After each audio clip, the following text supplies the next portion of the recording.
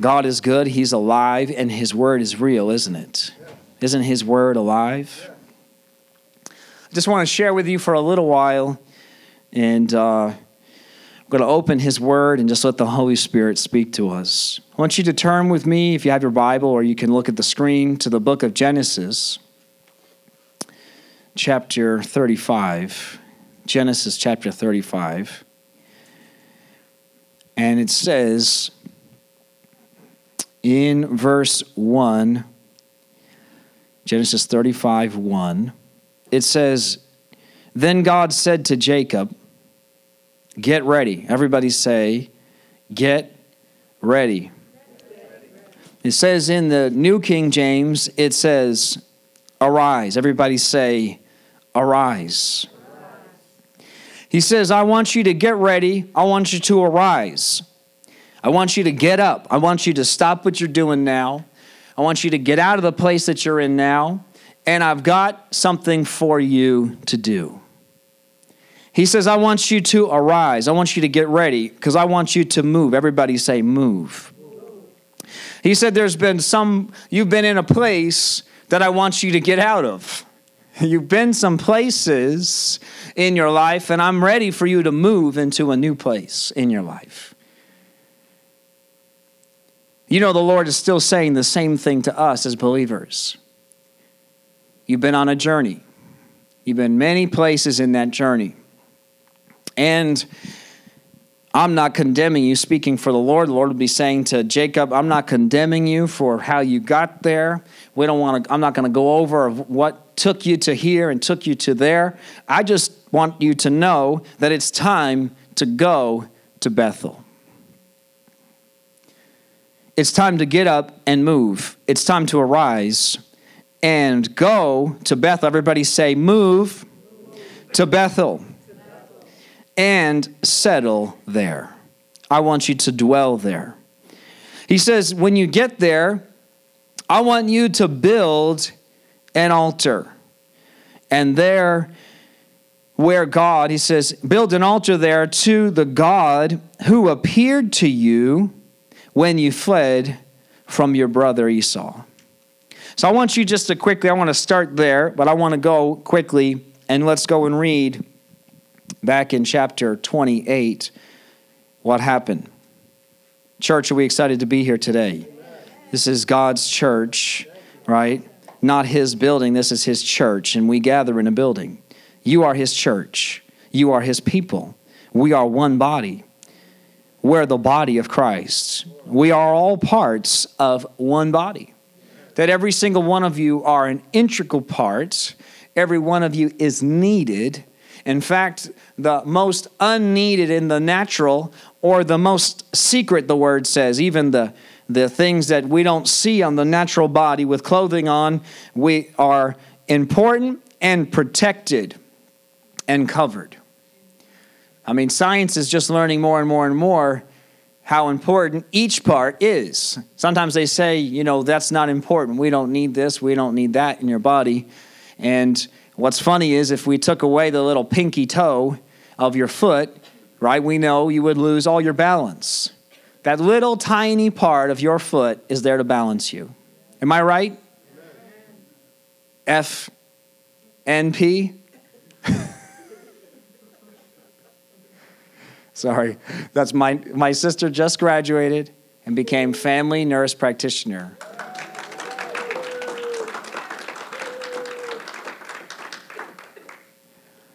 That little pinky toe is there to balance you. Each part is important. God has put us together as a body.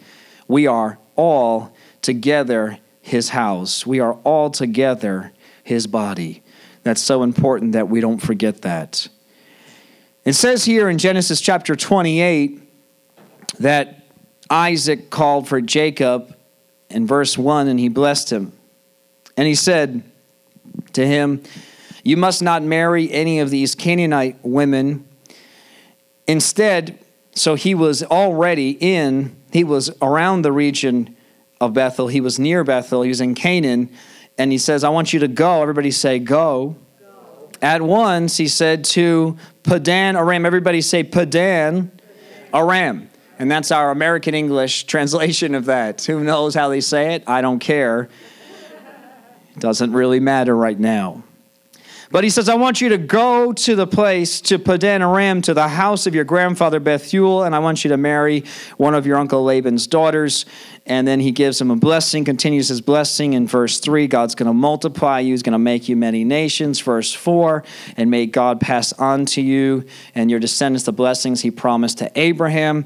And may you own this land. And then he says, verse 5, that he sent Jacob away to Padan Aram to stay with his uncle. And verse 10 says, meanwhile, Jacob left. Everybody say he left.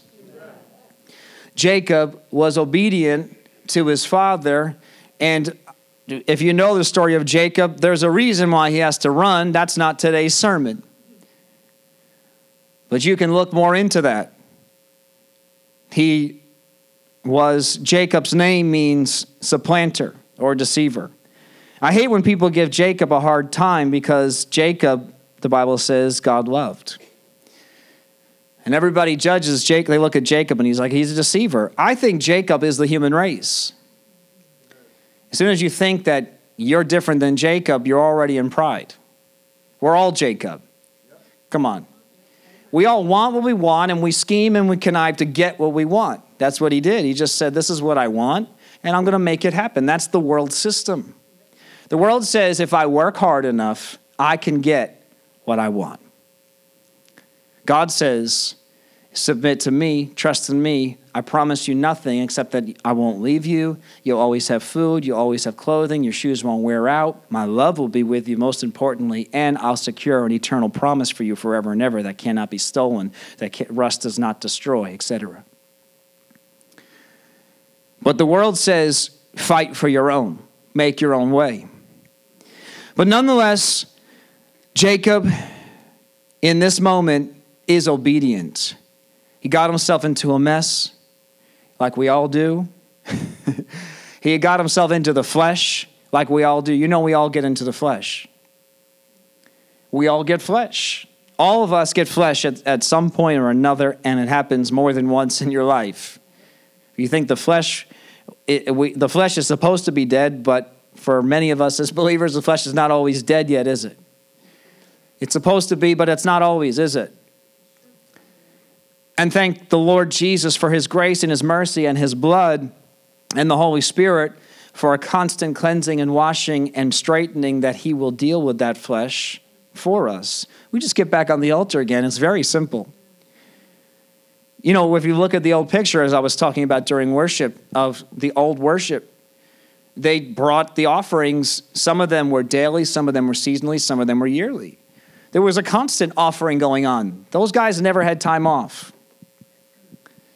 That is your life now. That's why you are a living sacrifice. You're not on fire today. Tomorrow I get off.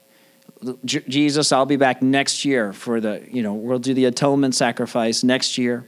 We'll deal with it again. Once a year on Easter, we'll come and we'll deal with our hearts. It's a daily sacrifice. But we get in flesh, we get off, we get out of whack, we make mistakes, and we thank the Lord that he doesn't keep us there. He makes a plan for us. The Lord puts us on a journey sometimes so that we learn the right way. Who's been on a journey in your life? Who has learned the right way yet? We're learning. Jacob's life is really what it is a picture of, is learning. It's learning if you want to do it that way, you want to do flesh, you're going to get flesh. So I preached on Galatians last week. I meant to go into the story of Abraham or Isaac or Jacob. I wasn't sure, but somewhere, because it connects to Galatians about our flesh. But if you want flesh, you're going to get flesh. You want spirit, you'll get spirit. The spirit way is not the flesh way. Flesh way is through you, through your own strength. Make it happen. Work hard.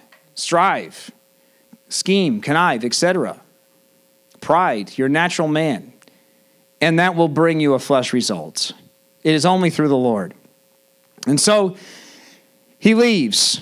And it says, verse 10, that he traveled toward Haran, which is interesting because this is where it all began. You got to go back. The Lord's like, okay, took Abraham out of there, but Jacob, it looks like I got to bring you back. Sometimes you have to go back. You got to go through some things to get somewhere. You know that you have to go through some things sometimes to get to where God wants you to be. Sometimes God's got to take away things in your life before he can give you things. Did you know that? Who's had the Lord strip you down before he builds you up? Every time. Realistically, every time. And that's why I was preaching some weeks ago about new wine must go into new wine skins. If you don't get rid of your old skin and he gives you new wine, you're gonna die. Not only is what he had for you lost and for others lost, but it says then the wineskin will burst and the wine is lost. So in order for the Lord to give us new wine, and we want new wine. New wine is new wine. It's eternal. It's always new. You know his word is new always. Who reads his word and finds something new in it every time? If you don't, ask the Holy Spirit to start to bring it back to life again. Maybe you're in it too quickly or it's become religious, and don't get condemned by that, but now ask the Holy Spirit to make it life again, because it is constantly new wine and new life. But he ends up in Padan Aram eventually. But before that happens, verse 11, it says, at sundown, he arrived at a good place to set up camp, and he stopped there for the night. And it says, Jacob found a stone to rest his head against and lay down to sleep. And as he slept, he dreamed of a stairway that reached from the earth up to heaven. This is the real stairway to heaven, by the way. I mean, the world has listen, guys, it's proving my point. The world has a way. Stairway to heaven is not an 8-minute song. Stairway to heaven is a spiritual journey within your heart. Okay? There's only one stairway to heaven. It's not through drugs. It's not through a catchy 3-minute intro. It's a stairway to hell, by the way. It's a downward staircase. It's a downward spiral staircase, if you want to be honest about that song. Not heaven he's leading you to. But there's a real stairway to heaven, and he got to see it. And he says, at the top of the stairway stood the Lord. How amazing is this? And he said, I'm the Lord, the God of your grandfather Abraham, and the God of your father Isaac. He doesn't say that I'm your God. Do you notice he says, I'm your grandfather's God, and I'm your father's God? And what we're going to look at is how he's going to say to Jacob, I'll be your God too if you're willing. Are you willing to come and make me your God as well? But the Lord prophesies before we ever do anything, doesn't he? Who had a prophecy as soon as you were born? Right? All of us. Who had the plan and purpose? You knew who you were in God before you ever knew God. You'd say something like, well, I always knew there was something. Right? You hear this from mature believers. Like, when I was a little girl, a little boy, I always knew I wanted God. I just didn't know what that was or where to find him. And I didn't like what I saw, but I always knew God was in there somewhere, right? Because he was already, before Jacob goes through the journey, God's already got him in his hand. And the Lord's got you in his hand as well today. The Lord's got a plan and purpose for you, no matter what you've got planned for yourself. And as long as it takes, everybody say, as long as it takes to figure that out, God is willing to walk alongside you. He'll walk along your flesh until it's dead. He will, because he loves you. But it must die. Ultimately, at the end, God and flesh don't mix. Just like oil and water, they don't mix. God doesn't mix with our flesh. He stands beside us and loves us. And the Holy Spirit, because remember, the Holy Spirit was breathed in the flesh. So God used the Spirit just as he's using the Spirit now. God himself, the Father God, he cannot be near you, so the Holy Spirit does it, does a work in you. And maybe it sounds like splitting hairs, but that's God's hierarchy. That's his system. And he does it through his Spirit, but he's doing a work in you so that one day then you will be able to stand before him. Because there's no more flesh left. When the Holy Spirit has finished the work in you, there is no more flesh left. Anybody got flesh in here today? Okay, everybody, because no one raised their hands. He says, at the top of the stairway stood the Lord, and he said, the ground you are lying on belongs to you. I'm giving it to you and your descendants. Your descendants will be as numerous as the dust of the earth, and they will spread out in all directions to the west and the east and to the north and to the south, and all the families of the earth will be blessed through you and your descendants. What's more, I'm with you. Everybody say, he's with us. And he says, and I will protect you wherever you will go. Now, who knows? We don't have time for the story today. If we did, I would read it. But Jacob's story is long and strenuous and with many twists and turns. And Jacob doesn't deceive from this point on. Some people think he does. He doesn't. Really go and dissect his story. There's no more deception in him. He's the one that gets deceived over and over and over again. And there's actually more. There must be more to the story that Genesis sums up, because the Bible says that Jacob tells, and I don't think it's an exaggeration. I don't think he was just paraphrasing when he says to his father-in-law that you changed my wages 10 times. The Bible doesn't give us all those 10 times, but I believe it when he said it, that it happened. And we read, though, that he says, okay, I'm going to give you, finally, Jacob has worked for 7 years, and then another 7 years, and now he has his wives and he has his children, but he has nothing. Everything he's given has been given to Laban. And then he's like, okay, I'm going to start giving you some of your own wealth. And he's like, you can have the streaked, you can have the spotted. So he tells his sons to go and steal all the streaked and spotted and take them 3 days' journey into the mountains. So basically, Jacob's got nothing left to work with. And everybody thinks it's deception that he does, because Jacob has them stand by the streaked rods. And you don't make streaked and spotted babies by them eating certain foods or looking at certain foods and rods. Okay, this was a supernatural event that God fended for him, because he had been deceived and deceived and deceived and deceived. And basically, the Lord taught him for about 20 years. If you want to do things in the flesh, you're going to get a flesh result. You want to work hard? You can work hard. Let me do it. Why don't you let me do this? Why don't you let me make you who you are? Let me put you where I want you to be. And there's many more things to that, but just for time, we don't have time for that today. But he says, verse 18, the next morning Jacob got up early. He took the stone he had rested his head against, and he set it upright as a memorial pillar. And then he poured olive oil over it. And in verse 19, he named the place Bethel. Everybody say, he named that place Bethel, which means house of God. And although it was previously called Luz, and there's some more information there which we don't have time for, but it was already named something. God placed Jacob here, said, this is your land, I'm giving it to you. And there's already an establishment, there's already something going on here, but I'm God, and this is your land, and this is my house. Isn't that amazing? And there's many things there. I'm going to leave that for now, for today. But he says, Jacob makes a vow, verse 20, if God will indeed be with me and protect me on this journey, and if he will provide me with food and clothing, and if I return safely to my father's home, then the Lord will certainly be my God.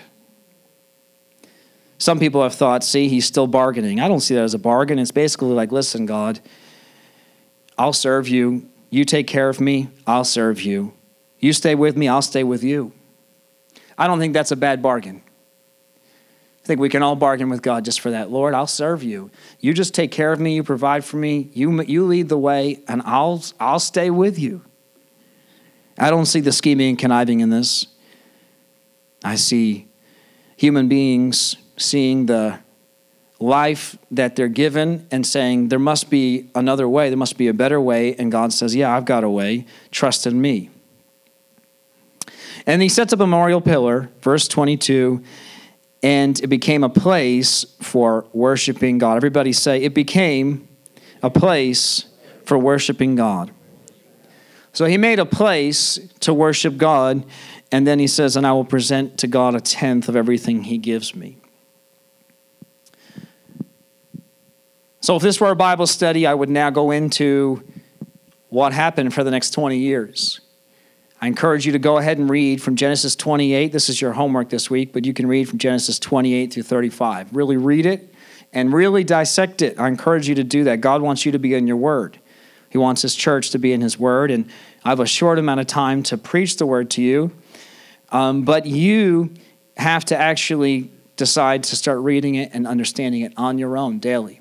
I can't do that. I'm just here to encourage you for only 45 minutes, barely, a week. So I encourage you, go ahead and read the rest of the story. It's not just history. There is an amazing picture of what God does in normal. This is normal human beings. Jacob's a normal human being who just wants what he wants, and God teaches us that he's God.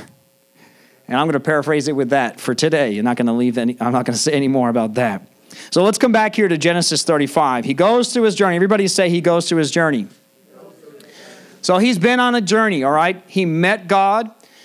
There was some circumstances that got him on his journey that wasn't God. But he got on a journey, and God said, I'll be with you on that journey, okay? So many of us have got ourselves on journeys that God didn't do to you. We point the finger at God all the time. We say, God, where are you? And God's like, well, I love you. I'll provide for you. I'll give you a wife, give some wives in this case, it's Old Testament, but I'll give you children. I'll bless you. But I'm not saying it's going to be easy. You put yourself in this situation. I'm not going to leave you. But I'm going to use this situation to teach you that I'm God. And that if you trust in me, you won't need to trust in anything else. So he goes on a journey, as we all have been on in our lives, by our own doing, but God's been using it and using it and using it and using it. And there's some breaking off and some dealing. And finally, what happens, right? Just before this, what happens? He deals with God. He comes and he deals with God, and he comes to this place where he wrestles. Everybody say, Jacob wrestled. He came to this end wrestling place where it was settled. And finally, it says that his hip was put out, right?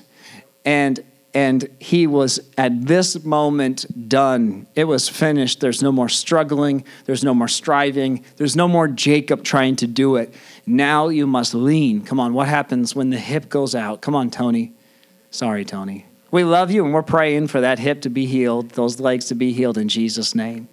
But what happens? For a time being, the cane's there. The reliance. You can't walk on your own. Now, it caused him to limp. It caused him to rely. He had to lean upon the Lord.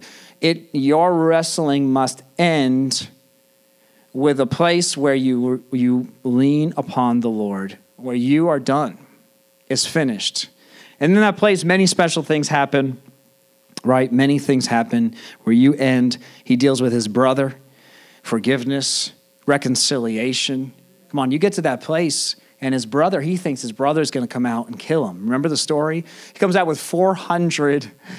And so Jacob starts dividing up and separating his family so that if they take some out, maybe they don't take all of them out. But the Lord had actually done a miracle over that time and had healed the wounds. And Esau says, I don't need anything from you. And they hug and kiss and embrace as brothers, and they bury their father together. There was this ending of the wrestling, ending of the flesh. And you know what God says after all of that?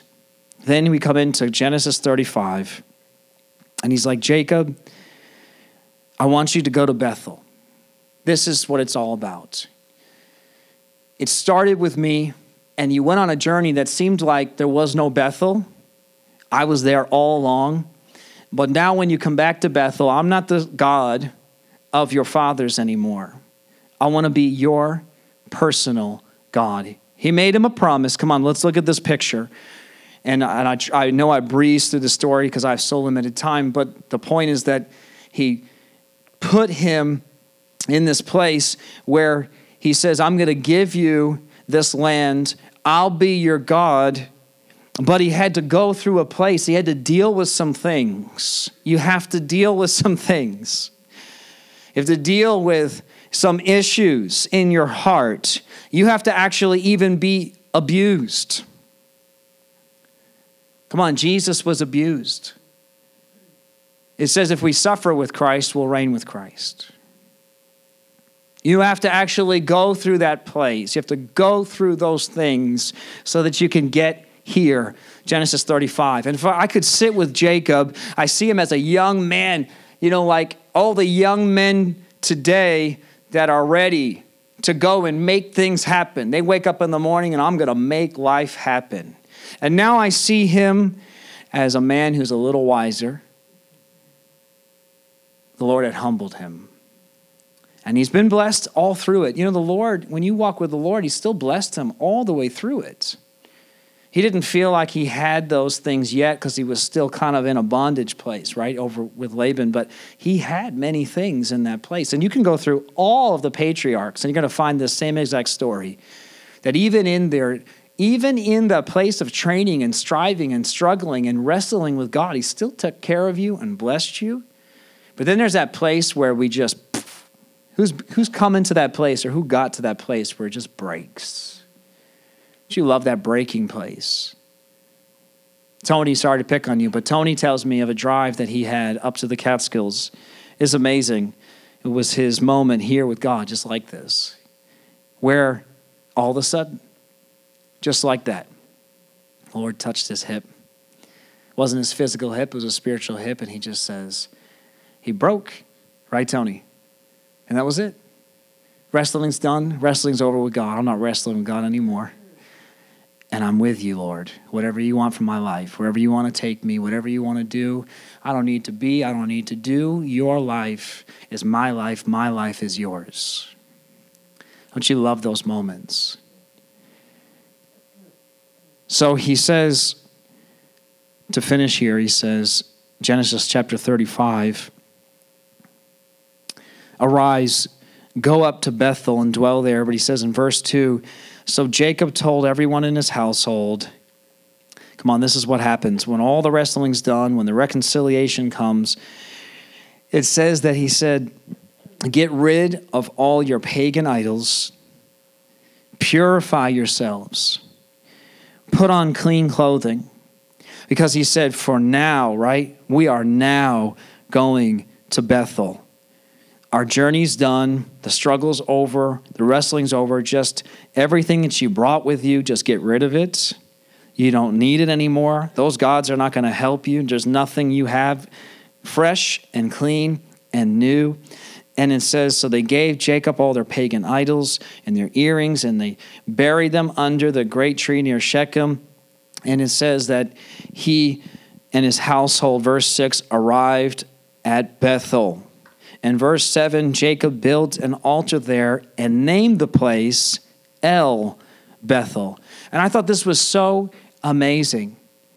It says that he named the place El Bethel. Everybody say El Bethel, which I thought was a little interesting because Bethel already means house of God or God's house. But El means God. The Beth means house. The El means God, God's house, Bethel. So now we're saying God, house, God. And he tells us, so there's no confusion. Sometimes we read these words and we try to come up with answers, but he actually tells us why. He says, which means God of Bethel means it's God's house all by itself. This was the place where God said he would dwell, but then God showed up. I knew it was God's house. I was aware this is where God dwells. I called this place Bethel before, but now when I dealt with some things, when I went through my journey and I finished my wrestling, and when I buried the idols, when I got through all of that, come on, church, when I came to that place with him, now I call it's God's house, but it's the house of God where God actually is. It's the place where I have intimacy with him. God will come and find you. God will give you a plan. God will give you a purpose. God will let you go through a journey if that's what's necessary to deal with your flesh. But ultimately, he wants you to get to this place where it's you and him, where you're not just aware of him and say, wow, that's amazing, the ladder, and you standing there. And this is surely this is surely a holy place, but a place where you know him yourself. He came to the place where he knew him himself. And it says that because God appeared, he named it God of Bethel because God had appeared to him there when he was fleeing from his brother Esau. And it says that now that Jacob had returned from Padan Aram, God appeared. Everybody say, God appeared to him again at Bethel. So the better thing is, I think that this is a little wordy. He's saying, he appeared to me once and I named it Bethel. I named it Bethel, but I named it El Bethel because God appeared to me again. And this time when he appeared to me again, there was no more Jacob left. Come on, he names him Israel here. There is no more Jacob. There's no more you. There's no more flesh. There's no more old. You don't have any motives. You don't have any striving. You have no desires. You have no plans. You have no purpose. You got to come to the end of those things. You can't try to be somebody. That's not God's way. That's not his word. And you can fight that. You can fight it. And you're going to get a fight back. Because God loves you. Everybody say, God loves me. You need to know that he loves you so much. Jesus loves you. He gave his own life for you. But you're not going to know Jesus in your flesh. He'll be with you. He can eternally secure you. He can put a seal on you and say, okay, you are mine. But the way I want to know you, we can't know each other like that until you deal with you. And it says, your name, verse 10, is Jacob, but now you will be called Israel. You're renamed. You're no longer Jacob. Now that you returned from Padan Aram and came to Bethel.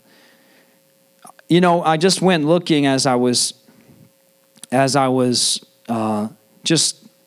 curious. I knew that the name Padan Aram meant something just as special as Bethel, because it's a big part of the story. When you read the story of Jacob, you never focus on Padan Aram. Everybody even know that name, except just maybe, oh yeah, I've heard it. But we don't really think of Padan Aram. We think of Laban, right? We remember some of the key parts, but do you know he had to go to Padan Aram, but then where the Lord really wanted him to be was in Bethel? He came to Bethel, God sparked him. He put the spark in his heart and said, this is your land and I have a place for you. You're going to go through some things, but we're coming back here to that place. And when you come back, you won't be the same. But do you know where he went? Padan Aram, do you know what it means?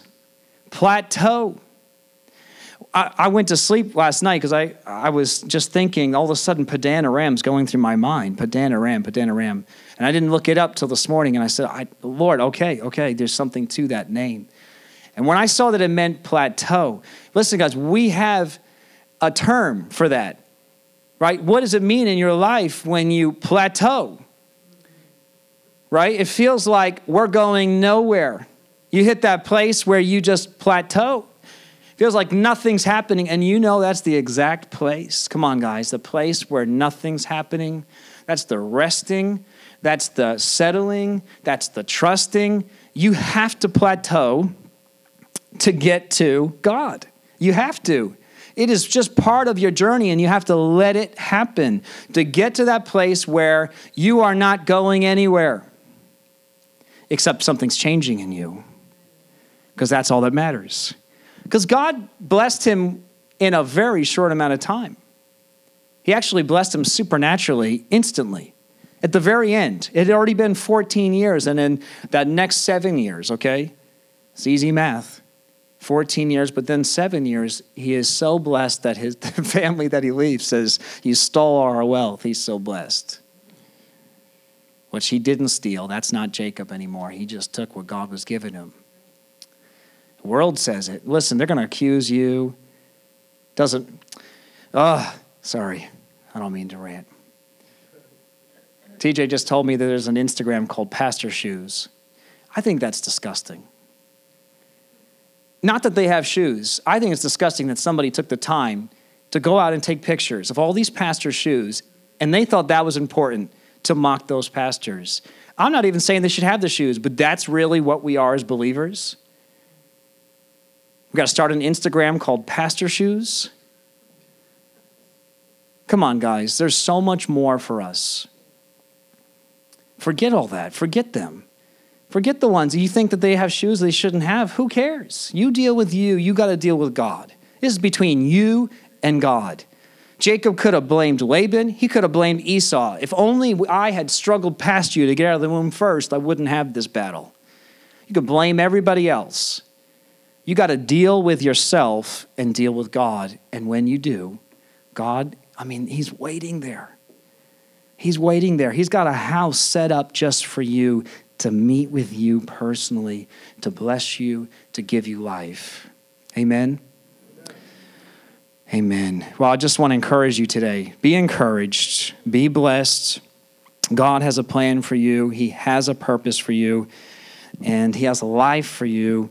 And if you're in the plateau, know that the Lord's not leaving you there. It's part of the process. He's bringing you to his presence. It's where you learn him. You just don't know it yet, but he's bringing you into his presence. Amen.